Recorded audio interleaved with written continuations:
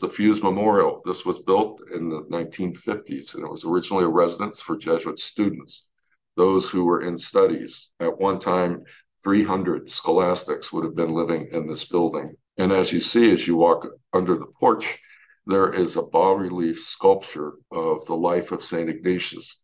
It begins on the outside and then it continues on the inside. Renovations and putting in the desk for check-ins and that sort of thing, that was not originally part of that. And so the sculpture was open all the way through.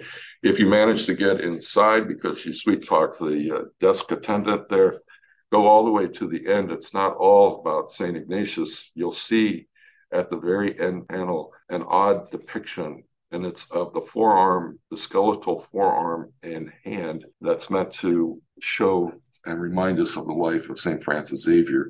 And why is that?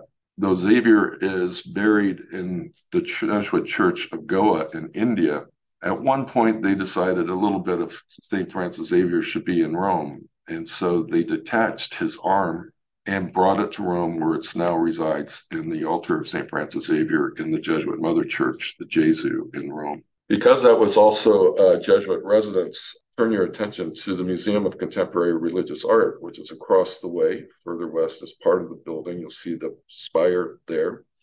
And Mokra is, and once was, the chapel for the Jesuit residents there.